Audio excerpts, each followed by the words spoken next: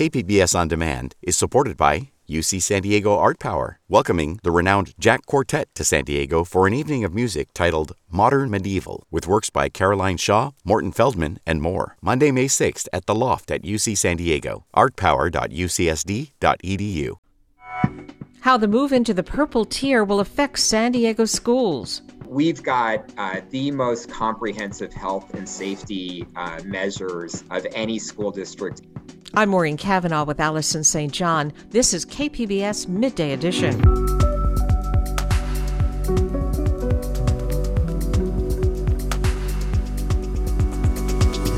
A new city law will regulate streetlight surveillance in San Diego.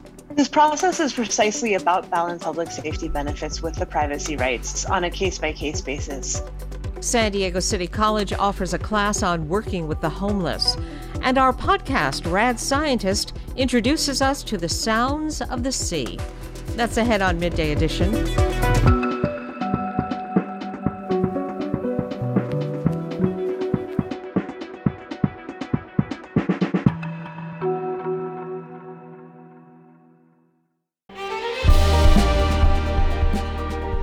Hi, I'm Bill Hohen. And I'm Ted Hohen. Over the past 50 years, our family has brought many world-class dealerships to Carlsbad, including Mercedes-Benz, Porsche, Audi, Honda, Acura, Jaguar, and Land Rover. That's right. This year we're celebrating 50 years in Carlsbad. So on behalf of the entire Hohen family, we want to thank San Diego. Throughout the years, we've taken tremendous pride in meeting and even exceeding our customers' automotive needs. We value the relationships with our clients and look forward to serving you for years to come. We invite you to visit one of the Hohen Carlsbad dealerships or hohenmotors.com.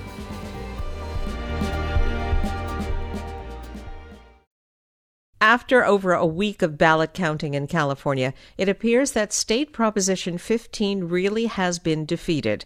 The Yes on Prop 15 campaign got only about 48% of the vote. That initiative would have allowed property tax increases on industrial and commercial property worth over $3 million. Other business and all residential property would have seen no increase. Prop 15 was expected to raise upwards of $12 billion a year for local governments and school districts, and it's money that San Diego Unified was hoping for. Joining me is Vice President of the San Diego Unified School Board, Richard Barrera. And Richard, welcome to the program. Thank you, Maureen. Now, you were holding out hope that the final tallies would find Prop 15 had succeeded. What would that have meant for the district? Well, it would have meant at full implementation, which would have taken 3 years, it would have meant upwards of $70 million a year for our district, which would have really been significant. It would have allowed us to keep class sizes low, to increase the number of counselors, nurses, increase professional development for teachers in our district. So it would have had a significant positive impact. Now, was the district counting on that money to fill in the budget gaps caused by the pandemic and schools shut down? No, so we've been clear that the issues, the financial issues caused by the pandemic really have to be addressed by federal stimulus. The federal government is the only entity that has the ability to put the kind of resources back into our state government, into our schools that's necessary, for us to get through this crisis. And, we, as, most people around the country, we continue to be frustrated that we have yet to see action after the initial CARES Act, package in the spring. But we think that the current Congress should be able to work out an agreement. The federal government cannot just simply, fail to act because, schools and state and local governments are going to see real crisis in the spring. Richard, why do you think voters rejected Prop 15? It's a measure that would have helped schools and would not have raised taxes on most people. Unfortunately, Maureen, what we saw is, just a deluge of misleading advertisement from the very large commercial property owners that, would have seen their taxes go up. And, but go up to a level that would be equitable with what other businesses and residential property owners already pay. So, they spent over $100 million. They made voters, I think, believe that residential property taxes were going to go up or small business taxes were going to go up, none of which was true. Early on, voters were supporting Prop 15, but the late voters that, frankly, were more exposed, to this kind of campaign of misleading statements, tended to break the other way. What we also have to keep in mind, Maureen, is I think 5 years ago, certainly 10 years ago, the idea that we would have been able to do any reform of Prop 13 would have been considered impossible. And the fact that we got this close, 48% of voters willing to make changes in Prop 13 precisely to support schools and community services, it means that we're getting closer and closer. This has been a battle that's been going on really for 42 years. We think that, eventually we will see reform of Prop 13, and we will see other measures, statewide and locally, to put more money into public schools, because voters understand how important it is that we invest again in our public schools. Now, with help from the state and federal government still unknown, yeah, where do San Diego Unified's budget concerns stand now? Well, if we were not having to deal with the additional costs, created by the pandemic, which are substantial, and if we weren't seeing the kind of, projected decline in state revenue as a result of the economic downturn, we would have been in a solid budget position. But in this case, with these dual challenges of reduced revenue at the state level and increased expenses, Maureen, it is absolutely the case that we need to see significant federal investment. We are very encouraged by what we've seen and heard, so far from President-elect Biden. We continue to be very hopeful that as California voters over the next few election cycles have the ability to consider measures that would increase revenue for public schools, that we will be successful. I think we're about to enter a new era of investment in public education across the country, in California, and here in San Diego. One district plan to reduce costs is to offer some teachers an incentive to retire.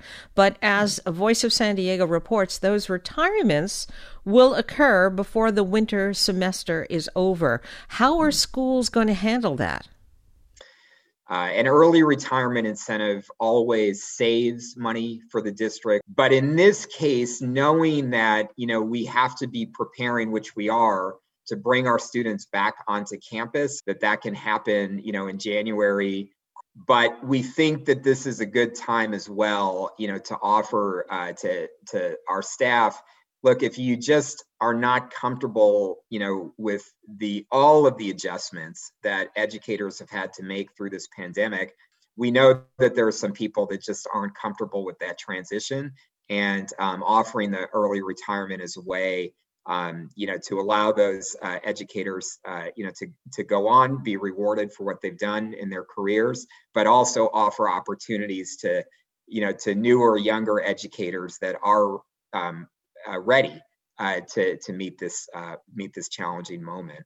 You reference San Diego Unified's phased-in plans to reopen schools. Now, San Diego County is right now in the purple tier, the state's most restrictive COVID tier. What does that do to San Diego's phased-in plans for reopening?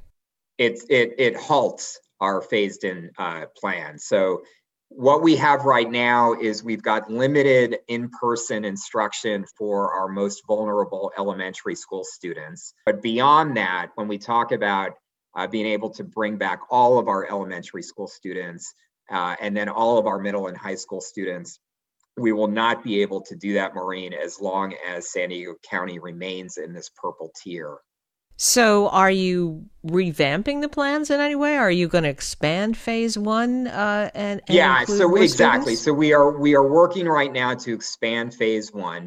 We've got the most comprehensive health and safety measures of any school district anywhere in the country. Okay, then. I've been speaking with Richard Barrera. He is Vice President of the San Diego Unified School Board. And Richard, thank you. Thanks so much, Maureen.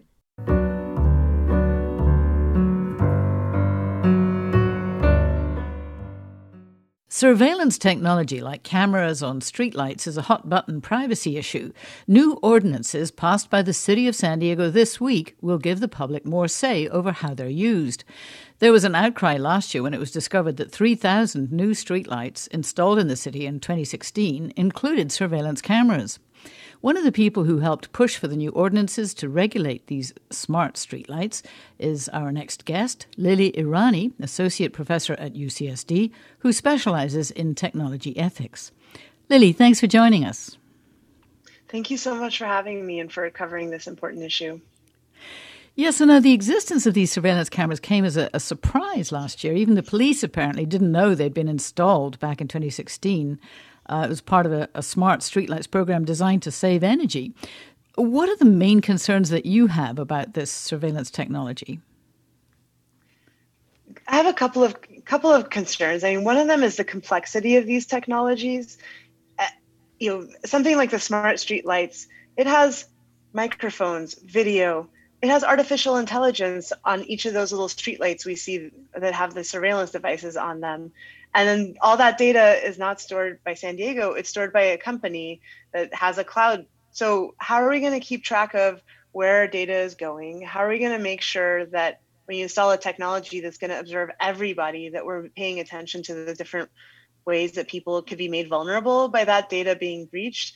How are we going to make sure city departments are prepared to take responsibility for what sucking up that much data from our lives, what kind of responsibility that places on the city, that they can steward that properly? Those are just some of my concerns. So you and others have been working on this ordinance for a while now, and it got a unanimous vote from the City Council this week. What would it do? So what this ordinance does is it makes sure that the city has support when it's acquiring surveillance technologies, and that it has a good process that it can just do over and over to make sure that it has both community input about what the potential impacts of this technology could be in ways that people in the city aren't going to anticipate, because they don't live everywhere out in the city, out in East County, out in City Heights. And then it also makes sure that there's experts at the table who are experts in accounting and cybersecurity and civil liberties law, open government and transparency. So those experts can also take what we're learning from other places that are trying these technologies out and seeing their impact, seeing the ethical issues. And the Privacy Advisory Board brings all those people together to support the city in thinking through all the questions that we know are best practice questions to ask when you're acquiring these things, and making sure that we're thinking about that and taking care of mitigating the risks, taking care of all communities up front, rather than putting out fires as we discover that the technology costs more than we expected or works in ways we didn't anticipate. The other important part of what the ordinance does is it introduces transparency and oversight to how the city is acquiring surveillance technologies. So, City Council is going to get to come back every year and ask, okay, well, how did it go with the technology? Did it cost what we thought it was going to cost? Did it fulfill the purposes that we thought it was going to fulfill? And if it doesn't, we have a chance to try to modify it or change the contract or maybe just not use it anymore. That oversight is also a key way that we can kind of adjust democratically. If we learn that the technology is doing things that we didn't expect it to do that are good or bad, we can adjust our policies and adjust how much we're investing in it. So now the police obviously have found it very helpful. They're arguing that it's already helped them to solve crimes. How can you balance those public safety benefits with the privacy rights? This process is precisely about balancing those public safety benefits with the privacy rights on a case-by-case basis. Public safety is one part of the city, and the city has lots of departments that use surveillance technology that all need to be part of the conversation. This is making sure that when we're talking about public safety, we're solving those problems with the minimum surveillance that is needed to achieve the goal. And also sometimes technologies that seem like they're going to produce public safety through surveillance actually have the opposite effect. So one example is automated red light detection devices that are posted at intersections. They're meant to deter people from running red lights by saying, hey, we're going to catch you and send you a ticket to your house if you run that red light. Studies that have looked at how the surveillance technology actually affected public safety found that it caused more accidents because people, knowing there's an automated detector, would hit the gas to run the red light to make it past it, and we're likely to get into worse accidents. So this is why we need the oversight piece to make sure that the promises of the technology and the promises that big tech companies make about the technologies are actually being assessed to make sure they're fulfilling our goals. Right. However, the police union, among other employee unions, have been involved in this debate. And on Tuesday, San Diego Police Chief Dave Nislight expressed concern about the ordinance as it's written. Here's what he said. In my initial review of the ordinance, I found there are public and officer safety issues, as well as language that may lead to charter violations. I'm also concerned this ordinance was drafted with little to no input from law enforcement, victim advocate groups, neighborhood watch groups, and other community groups who are concerned with public safety. Are you concerned that, during this meet and confer process that still has to happen before the ordinance is finalized, things could change? I'm certainly concerned that things would change. And, the Trust Coalition is continuing to work with city council members to make sure that they're hearing from the Police Officer Association, but they're also hearing from cybersecurity experts who understand, how to keep mission critical technologies secure for federal government, for the military. The ordinance has been part of a public discussion in San Diego for over a year. It's been in city council committees. It's been in the news. So I respect neighborhood watch associations that want to come out and participate, but we've seen overwhelming public support for the ordinance because I think everyone realizes these technologies are really complicated. And frankly, even the SDPD sometimes doesn't fully understand the functionalities of it.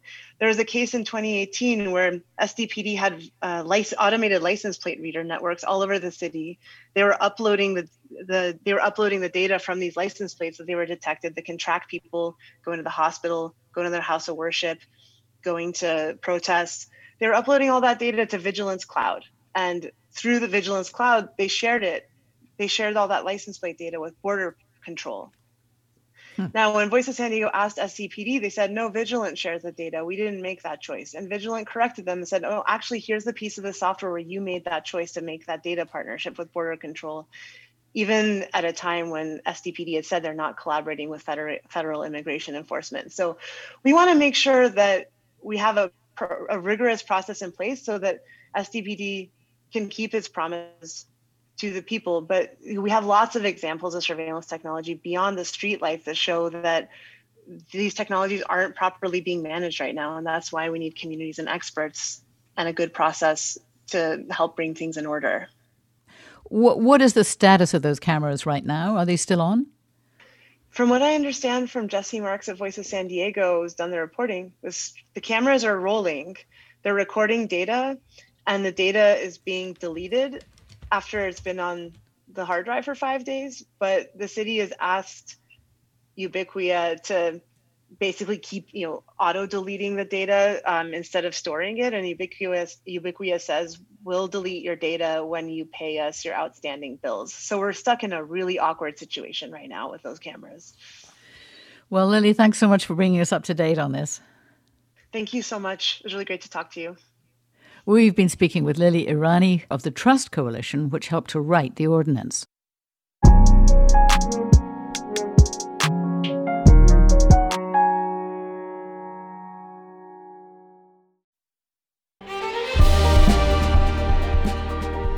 Hi, I'm Bill Hohen. And I'm Ted Hohen.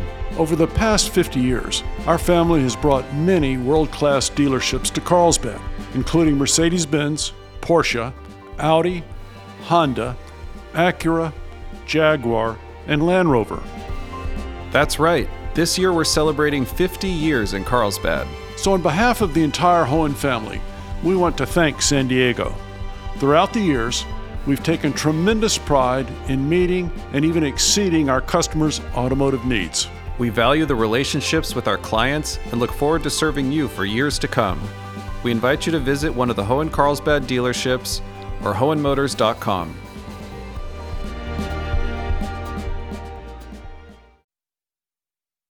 This is KPBS Midday Edition. I'm Maureen Cavanaugh with Allison St. John. This week, San Diego County officially moved back to the purple tier under the state's system to control the spread of COVID-19.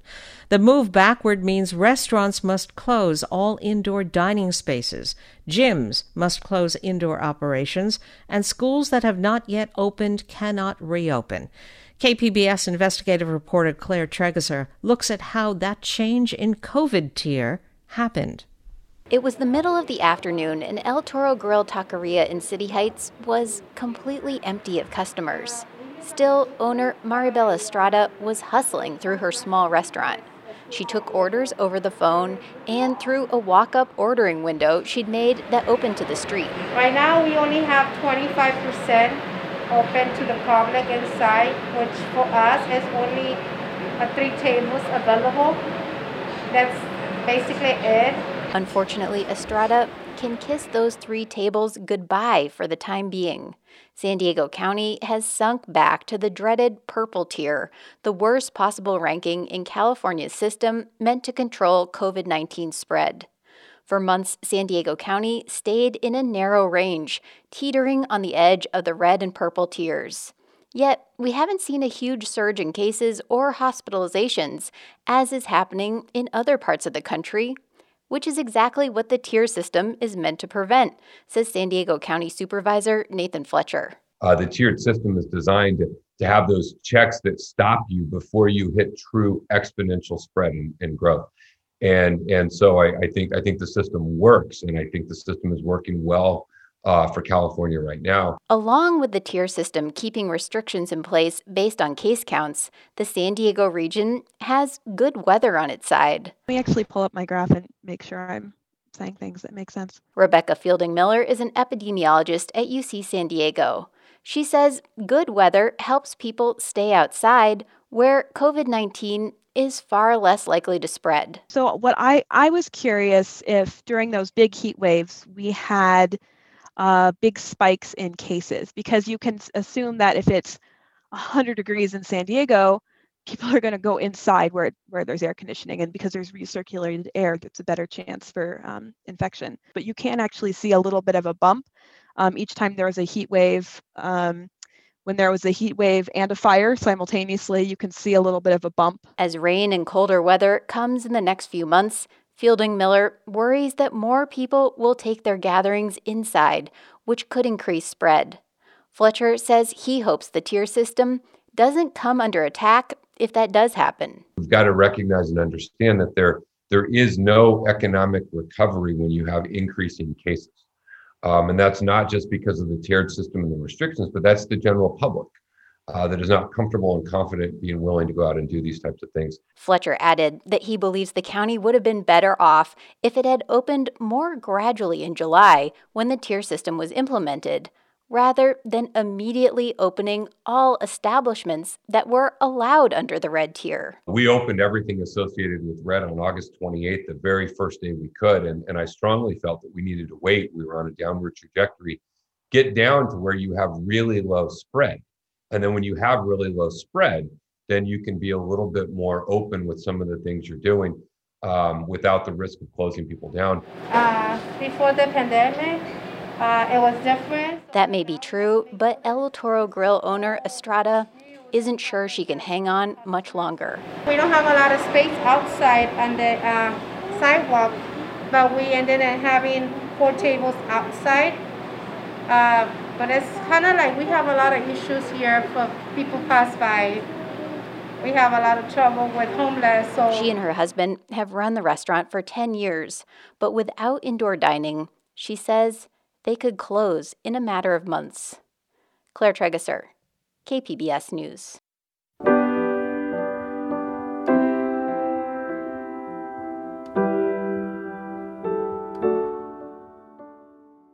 In 2018, Democrats were elated when they flipped 4 Orange County congressional seats formerly held by Republicans. But this year, the GOP has managed to claim at least 1 seat back, and it appears to be on track to flip another. KQED politics correspondent Marisa Lagos has this look. 2016 was the year that folks outside of Orange County started paying attention to the historically red county. For the first time since 1936, more voters in Orange County have chosen a Democrat. After that win, Democrats saw an opportunity. And 2 years later, in 2018, with national money and attention pouring in from both parties, the blue wave swept 4 longtime Republicans out of office. But last week's election made clear this battle is far from over. Fred Smoller is an associate professor of political science at Chapman University. Orange County had a long reputation for being red county, place where good Republicans came to die, John Wayne Airport, all that stuff. We're moving to purple county, not red, not blue like Berkeley, but purple in that there are competitive elections. Republicans are celebrating this week after Democrat Harley Rouda conceded 2 days ago to Republican County Supervisor Michelle Steele in the race to represent Huntington Beach in Congress. Northeast of there, Democratic Congressman Gil Cisneros looks unlikely to win his race against Republican Young Kim, though the race has yet to be called. California GOP Chairwoman Jessica Patterson says it is a comeback for the party. We worked incredibly hard. Candidates matter, infrastructure matters. And, we thought that we could win some seats back on the congressional side. And so far, so good. But that's not to say that Orange County is suddenly safe Republican territory again, according to Patterson. It has turned into quite the battleground. Countywide, it's easy to see how much that's true. Even though Democrats lost ground in Congress, they flipped 2 state Senate seats in the area. And Joe Biden is carrying Orange County by 9 points and outpacing President Trump even in the congressional seats the GOP won. State Democratic Party Chairman Rusty Hicks says even though the demographics of Orange County are moving in Democrats' direction, it's becoming more Latino, less white, and younger, the party is not taking anything for granted. The seats that we picked up in 2018 were hard fought then, and they're hard fought now. And I truly believe that they will be hard fought in 2 years. Smoller, the political science professor, predicts more of this flipping back and forth between the parties in the future. Rouda, for one, has already announced he will challenge Steele in 2022. Obviously, any freshman who wins by less than 1 point, in the case of Michelle Steele, they will have to be very careful. And obviously, everyone in Congress, but particularly a freshman, are going to be looking over their shoulders. It seems like in the near term, voters in Orange County should get used to all the attention. I'm Marisa Lagos. Last week, City of San Diego voters gave overwhelming approval to Measure B, which will establish an independent commission to oversee the San Diego Police Department. But that is just the first step toward the actual creation of the commission. The makeup of the new group and funding for its new officers and investigators is still to be hammered out by the City Council. And supporters of the measure do not want council members to drag their feet. Joining me is KPBS reporter Claire Trageser. And welcome, Claire. Thank you so much. Can you remind us about the new powers and responsibilities the Commission on Police Practices will have? Right. Yes. So broadly, it will have its own staff, an independent attorney, and the power to subpoena and conduct investigations into police officer misconduct. And then it would also review complaints against officers and make recommendations on police officer discipline and police policies. And there is an existing community review board, but this commission has several key differences. Currently, the members are all appointed by the mayor, but the new commission would have members appointed by the city council. Currently, the lawyers who help the board are part of the city attorney's office, but the new commission would have an outside attorney and staff that are not part of the mayor's office or the police department. And then most importantly, as I said, the new commission would have the power to subpoena witnesses and documents, whereas right now the board can only review the internal investigations that are already done within the police department. Has any structure been defined about the setup of the new commission, such as how many members it'll have? Well, we do know that it will definitely have a full-time executive director who would then hire an independent attorney and staff to support the commission. But the measure that was passed didn't include any details about how it will be set up. So there's no set number of commissioners and no guidance about how they will be chosen, whether that's one from each district or so on. And that, I believe, was by design. The measure was a charter amendment to change the law so that the commission would be set up. And then now the city council has to really decide how to do the nuts and bolts of setting up that commission. Now, first thing the City Council has to do, apparently, is draw up an implementation ordinance for Measure B. What does that entail? Right. And it sounds like that's going to be maybe a lengthy process. In Seattle, they have a similar ordinance, and that's 170 pages long or something like that.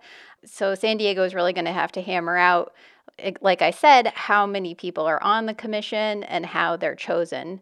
And I talked to council member Monica Montgomery Stepp about that, and she was a big supporter of Measure B. And also working with the primary unions that will be affected. We still, we bring them into that process as well. And it's important, what she's talking about there is a potential for a meet and confer process, which would mean meeting with any labor unions who might be involved. And that, again, can be kind of a lengthy process sometimes. And are there any initial ideas about how the commission staff should be chosen? Well, no one that I've talked to had specifics about that. The only thing that Andrea St. Julian, whose organization helped pass Measure B, says was that she wants to be sure that parts of the city that are more heavily policed get more representation. So I said, for example, maybe there would be one commissioner from each council district, and she said sure, but then she would want more commissioners from some of the council districts that have a heavier police presence. And then Monica Montgomery Stepp mentioned reserving a youth seat, a seat for a young person or an activist, that was important to her. The funding for this commission might have to wait until the next city budget session. But from what I understand, that's not good enough for some supporters. Tell us about that. Right. So this was pretty surprising to me. Councilmember Monica Montgomery Stepp says she'll make it a budget priority for the next fiscal budget, which goes into effect in July. But then Andrea St. Julian seemed to have a different idea, saying specifically that they didn't want to wait until July. So here's what she said. We are looking for the city council to fund the new commission by the time the Secretary of State publishes the new charter amendment so that it will have funding to operate.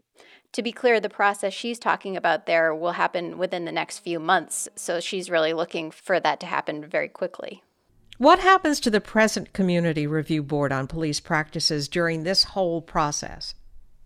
Well, so they remain in their positions and will continue to serve on an interim basis. So basically, they become interim commissioners as the new commission is actually set up, and then the council would go about their hiring process for the actual commissioners. And that's important because obviously there's going to continue to be things that need to be reviewed while the process plays out for setting up the commission officially.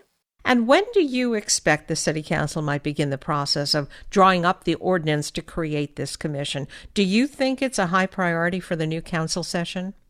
Well, certainly Councilmember Montgomery Stepp says that it's a high priority for her. There's also the politics going on where she wants to be the next council president, but so does Councilmember Jen Campbell. So it may sort of depend how things shake out. There's a brand new council that's going to come into office in January, new council president. So we may have to wait and see a little bit, what their priorities are once they're in place. I've been speaking with KPBS reporter Claire Trageser. Claire, thank you very much. Thank you.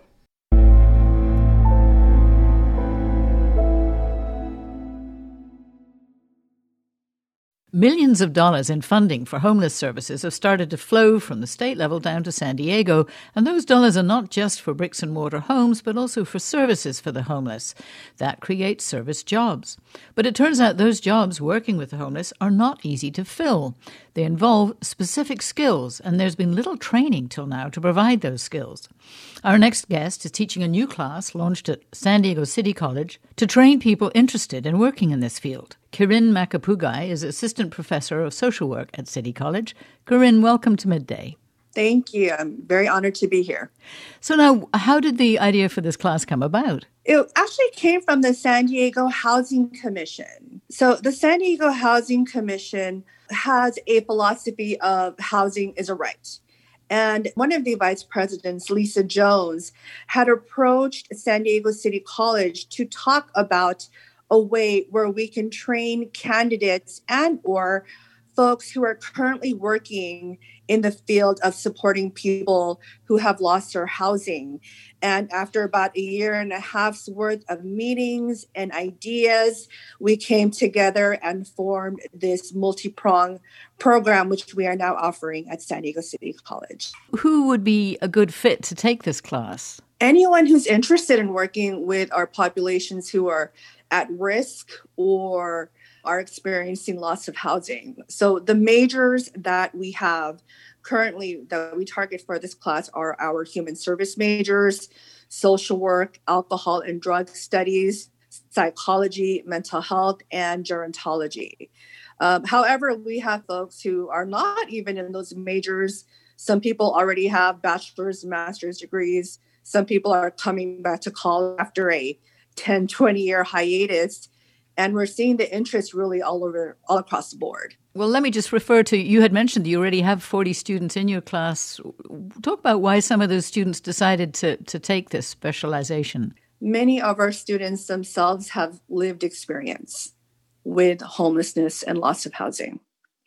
About 21% of our students at San Diego City College have experienced loss of housing or are in unstable housing themselves. And yet they still show up to class.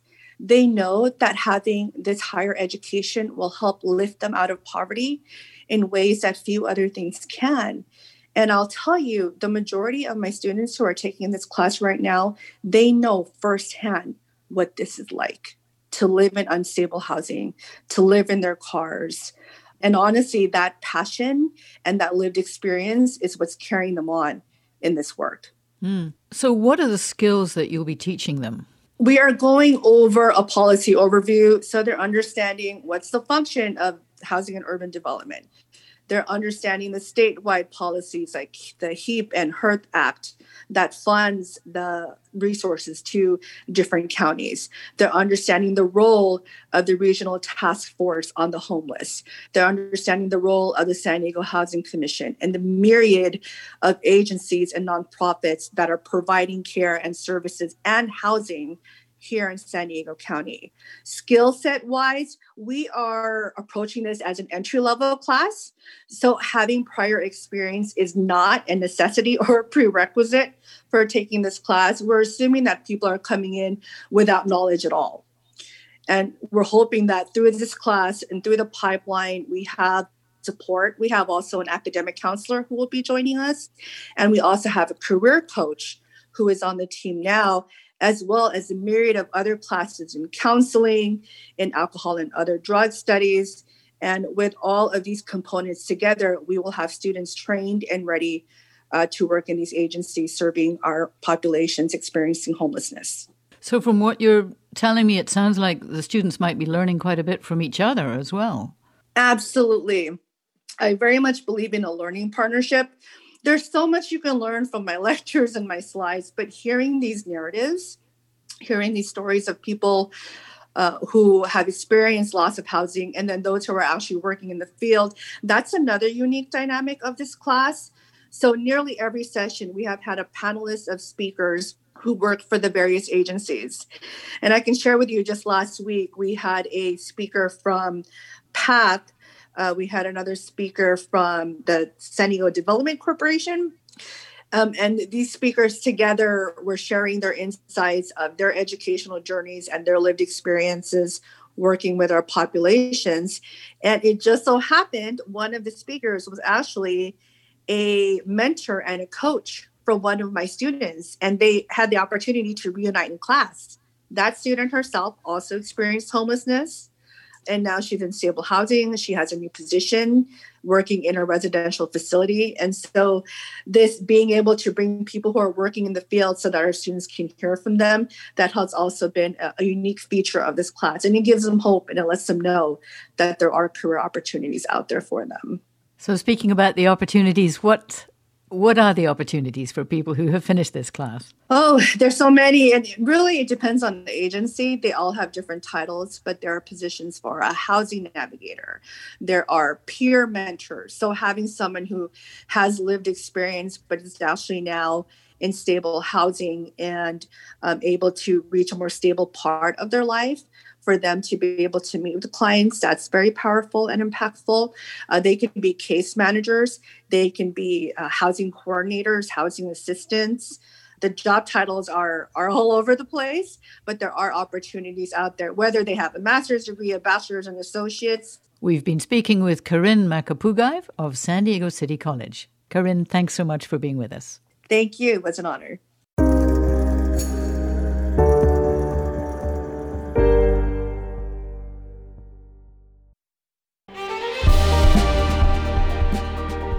Hi, I'm Bill Hohen. And I'm Ted Hohen. Over the past 50 years, our family has brought many world-class dealerships to Carlsbad, including Mercedes-Benz, Porsche, Audi, Honda, Acura, Jaguar, and Land Rover. That's right. This year we're celebrating 50 years in Carlsbad. So on behalf of the entire Hohen family, we want to thank San Diego. Throughout the years, we've taken tremendous pride in meeting and even exceeding our customers' automotive needs. We value the relationships with our clients and look forward to serving you for years to come. We invite you to visit one of the Hohen Carlsbad dealerships or hohenmotors.com.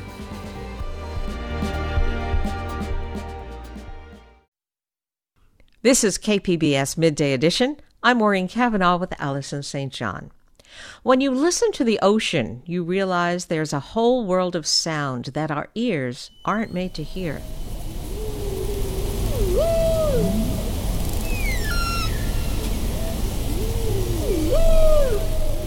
On this episode of Rad Scientist, Sounds of the Sea, host Margot Wall introduces us to Goldie Phillips, a postdoctoral scholar at the Scripps Institution of Oceanography. She studies whale calls to understand how populations of endangered species, like the blue and fin whales, are faring. Born in Trinidad and Tobago, Phillips always knew she wanted to study the creatures in the water that surrounded her island nation. I'm hoping that we can hear a marine mammal while recording in the surf. But what we hear sounds more like this. It's like bloop, bloop, bloop, bloop, bloop. Yeah, so you're hearing like bubbles, you're hearing like the waves. By Scripps Pier, the water is so shallow that all we hear are waves and bubbles. When you get further offshore and deeper, you start to capture a soundscape rich with aquatic life. These sounds can tell you a lot about marine mammals, their lifestyle, their population size, their modes of communication. These are the things that Goldie wants to know because she has been in love with the water and the creatures within it for as long as she can remember. She grew up around water in Trinidad and Tobago. So my country being a Caribbean island, I grew up like always being fascinated with the ocean. I was like, okay, I want to be a marine biologist. But I know a lot of people say they want to be marine biologists when they're like in high school and then they get to like college and like, no, that's not going to work. But I was really determined to be a marine biologist. But not everyone understood her life plan. Marine biology isn't a very common career in Trinidad and Tobago, and when she told her parents that she wanted to study marine mammals for her PhD at Duke, it did not go well. My dad wanted me to, I'm like the first person in my family to go to college, and I'm the only person in my family to get a PhD. So my father wanted me, like, I guess he put like all his hopes on me, and he wanted me to be like a medical doctor or like a lawyer because that was the thing to do. So he wasn't very accepting of it. And I think it was only when I got the Fulbright scholarship, and I was the only one from my country to get this particular kind of scholarship. It was like 3 years of science and technology. It was only when that happened, and I was like, okay, Dad, I'm leaving, bye. I'm like going to do my PhD, and he was like, oh, okay. Like, I think that's when he started to kind of come around, and he was like, oh, this is like really cool, you know? So that was kind of nice. Goldie starts doing internships studying marine biology. It's at the end of one of these internships when she figures out what she wants to do with her graduate studies. She's in the Bahamas when she sees a pod of spotted dolphins. They look like bottlenose dolphins, but with tiny specks of white and gray on their backs. But Goldie notices something else about these sea creatures. I saw firsthand their dorsal fin is all mangled because of some strike with a boat. It's one thing to hear about how we negatively impact wildlife, and another thing to see it in person.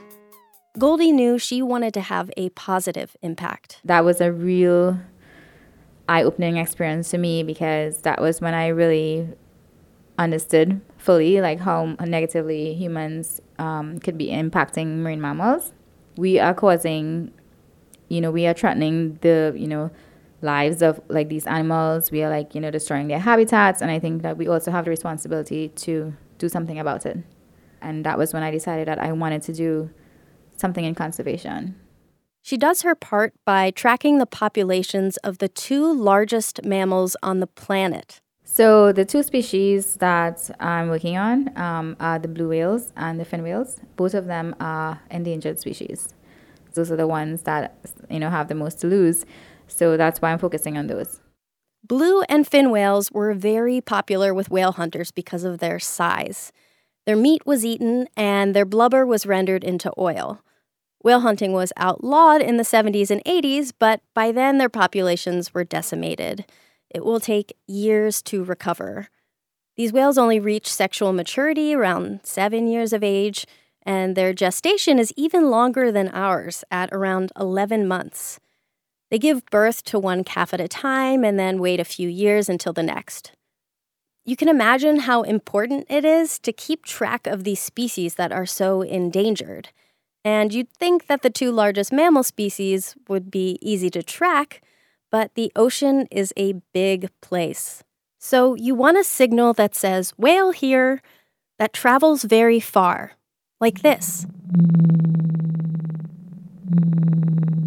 That's the call of a blue whale sped up 10 times. They make sounds to communicate with each other and search for food. And Goldie eavesdrops on the ocean, listening for these whale sounds. When she hears this call, she knows it's a fin whale. So how does Goldie eavesdrop on the ocean? As I found out earlier, just dropping a hydrophone off the shore isn't going to yield much success for counting whales. So Goldie makes recordings off the ocean with heavy devices deployed on the seafloor in different locations around the Pacific. Goldie and colleagues deploy and collect these devices every once in a while, and I asked to tag along next time Goldie goes out to sea. She said she won't be collecting her devices for a while, but she invites me on a trip with a colleague who studies creatures less glamorous than whales, fish. That was an excerpt from the Rad Scientist episode Sounds of the Sea. If you want to hear more about Goldie's work, all you need to do is search for Rad Scientist in your favorite podcast app or go to kpbs.org/radscientist.